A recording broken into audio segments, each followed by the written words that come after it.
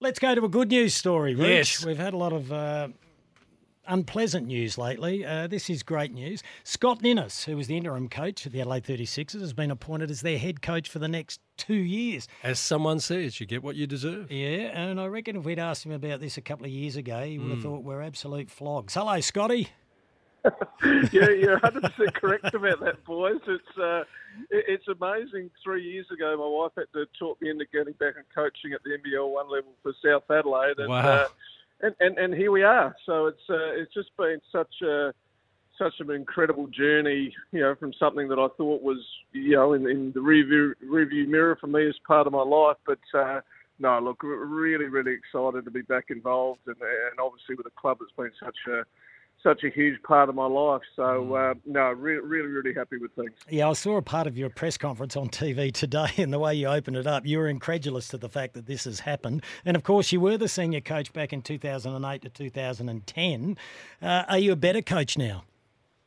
Oh, absolutely. I said in my press conference today that, I'm older and more mature, and I said my wife would definitely argue about the second part of that phrase. Yeah, I've got some stories too. Yeah, he's up. Oh, we've got fine lines dropping out left, right and centre. But the coach of the Adelaide 36ers, we've got him back, Scotty Ninnis. Are you there, Scott? I am. I just got a little bit nervous when Kim started talking about dredging up some stories from back in the day. So I would too, Scott. Just had to speak to my lawyer for a couple of minutes. I don't blame you. Yeah, I know. Okay for everything to go ahead. Yeah, Aurelio Vidmar's just sent me a text as well. Yeah. All right, we'll move on. Hey, talking of text, Scotty, we've got one here. It says, "Hi, can you ask Scotty Ninnis where he coached from 2010 to 2021, as Wikipedia has him not coaching anywhere, thanks from Muzz from Parafield. Where were you from 2010 to 21 for 11 years? Well, he's pretty real right. I took some time away from the game. Brett Maher and myself been around the club for the last 5 years, running all their holiday camps and school clinics, and I got involved a few years ago and helped out in the pre-season and did some individual work with Big Kai Soto when he was here. But it's really only the last probably 3 years where I've got back into it significantly, and that started off at South Adelaide, which is a club that I played my entire life for. So I did have quite a stint out of the game. So it's unusual. It's probably almost unprecedented, but to have that long a period out of the game. But I was never away from the game. I was at games and I was watching, and once again, hopefully maturing. And I'm certainly thankful to have this opportunity again. That's for sure. If you're out of Aussie rules for 10 years and came back into it at that type of level, the game would be totally foreign to you. Has it changed a lot? It has. It was interesting. The first session I went to, and once again I go back about 3 years ago when I helped out in the pre-season, and Jamie Pillman, who was assistant coach at that time, was taking the pre-season. And the one thing that struck me was he started to speak to the team about what they were going to be doing that day of training, and it was a completely different language, like it was, and I thought he was speaking in double Dutch. And then, of course, as soon as we started playing, it was all the same stuff, just everyone was trying to justify their own position and make smart names out of everything. But it is different, but at the core of it, it's still about, it's still about winning games and player management and X's and O's. So a lot of that stuff hasn't changed. But like I said, I was never away from it as far as not watching it and being around the game and talking to people through that. So I guess if anything, it's given me a focus that the way we put teams together in the past and the championships teams I've been involved in is still the same. You still got to get the right players with the right attitude, build the right culture, and good things will happen from there. Scott, tumultuous year for the Sixers. You walk in with one role when CJ Bruton is moved on. You become the interim coach. When did you know in your mind, I want to be the 36ers coach, not just now, but from this point into next season? Yeah, I think we've probably half a dozen games, and I coached 15 games, probably about half a dozen games in, and we were pretty ordinary at the start, and confidence was as low as I've ever probably seen in a team. Yep. And then there was a lot of hype around.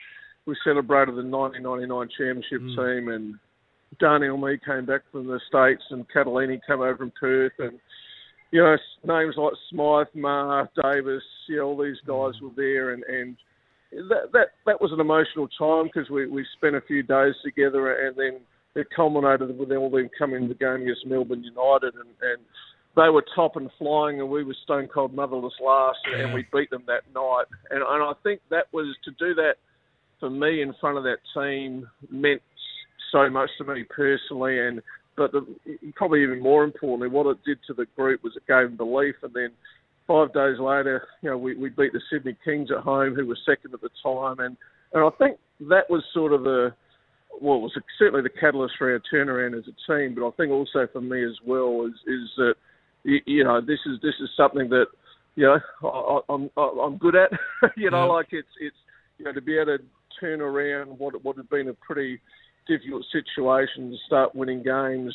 It was pretty special, and it was probably around that sort of period where I thought, well, okay, this is what I want to do. If I get the opportunity to do it, that's great, and that's what's happened. So 8-7 is a winning count. At the same time, the narrative is turning to Brian Goorjian. How do you make your case to be the 36ers coach for next season? Yeah, absolutely. And look, Gorge, I played for Brian. I won his first championship with him back in 1992, and I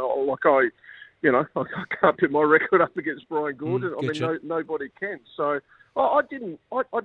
To be honest with you, I think this is where I'm different this time around. I didn't let that talk faze me. I felt that the only thing we can control is what's happening now, and that all that chatter, will be that outside noise. And to be honest with you, Grant Kelly and myself have been pretty open about this situation right from day one. We were always going to wait to the end of the season to make the decision. The club would be derelict in its duty if it didn't explore names like Brian Goorjian and Trevor Gleeson when they became available. But Grant told me he rang me and he said, look, we're going to be speaking to Brian Goorjian tomorrow, and once again, I think it was open and honest conversation all the way along. The only thing I could control is what we were doing on a day-to-day basis, and I guess that that outside noise was just that, and we've arrived at what obviously I think it's the right decision, and yes. Just look forward to to moving on from here, and Brian, I hope Brian's back in the NBL next year. It would be great to see him coaching here, and I look forward to going head to head and battling against him. Let's hope so. Yeah, a few texts coming through. Can you please ask Scotty if the great man Graham Cubank will still be his assistant? Look, I hope so, and I've been pretty open about this. Look, when I coached at South Adelaide, I brought Graham back, and the most important thing, well, apart from the fact he's a great coach and he's an unbelievable manager of players. But he's someone I know and trust, and you have to have that, when you're in the coaching ranks, you need to have someone you can go in a battle with on a day-to-day basis. And what most people don't know is he did this job for free when I tapped him on the shoulder, 4 months ago or whatever it was, and he was on long service leave, and I think his long service leave was probably what he thought was going to be sitting on a beach in the Bahamas, and said, I've dragged him out to a basketball court for 3.5 months with the 36ers. So, you owe him. But he didn't want. You owe him. But he didn't want it to be seen as any agenda apart from the fact that coming out and helping me in the club. So, I look at him, as what Steve Breeny was to Phil Smythe. That's great. Just that right hand man, and I've always referred to him as a co-coach. he's been really important in my journey. We were very good mates, but he is an outstanding basketball mind as well. Yeah, and he was a part of a very successful era at the 36ers. Roach, what number did he wear? No, I don't remember He numbers. was 21, wasn't he, Scotty? I don't remember him. Yeah, no, he wasn't that good a player. Don't get too carried. Oh, okay. They often make the better coaches. Hey, Scott. I'm joking. Scott? No, look, Graham was the inaugural captain of the Townsville Suns, as they were back in the day before they became the Crocodiles. He was a hard-nosed basketballer, and when he played for the 36ers in those early 90s in that Don Shipway era, he was as tough as nails. And I've been on the end of a couple of those back screens from him, but very, very talented player. I'm doing him a disservice if I'm bagging him. But yeah, number 21, that was him. Scott, no championship ring since 2002, and I've been fascinated in Rupert Sapwell's assessment about the changing culture of sport at professional level and national leagues in Australia, particularly in the Sixers, where he talks about the mercenaries. How do you find the right men to win a championship for the Sixers? Yeah, absolutely. I think culture is one of those words that everyone likes to bang on about, but what do you actually do about it? And one of the first things that I will do is, we need to invest in local kids. Okay. Now, I'm not necessarily saying we have 10 South Australian kids in the team, but what I look at this year, there's one South Australian in the 36ers team, and that's Nick Marshall. And I look around the league and I see Lachlan Ulbrich playing over in Illawarra. I know he's finishing up now, but Brad Neely has never played for us. These sorts of things just can't happen again. Okay. We need to, we need to do a better job of keeping in contact with the Adelaide kids that are at college in the States. We need to welcome them back with open arms when they're here in the off season. You write about the word mercenaries. You just can't have a line in their pockets and then move on to greener pastures. We need people that are, as passionate about playing for the name on the front of their singlet, their own name on the back of it. So that is certainly a priority of mine. Yeah, bring back the days of Mike Mackay, the Iceman, Daryl Pearce and Mark Davis, the chairman of the boards. Okay, the support is there. The crowds have been huge this year. How do you improve the roster? How do you get back into playoffs? How do you get the first title since 2002? Because it's a long bloody time, 22 years. What do you need?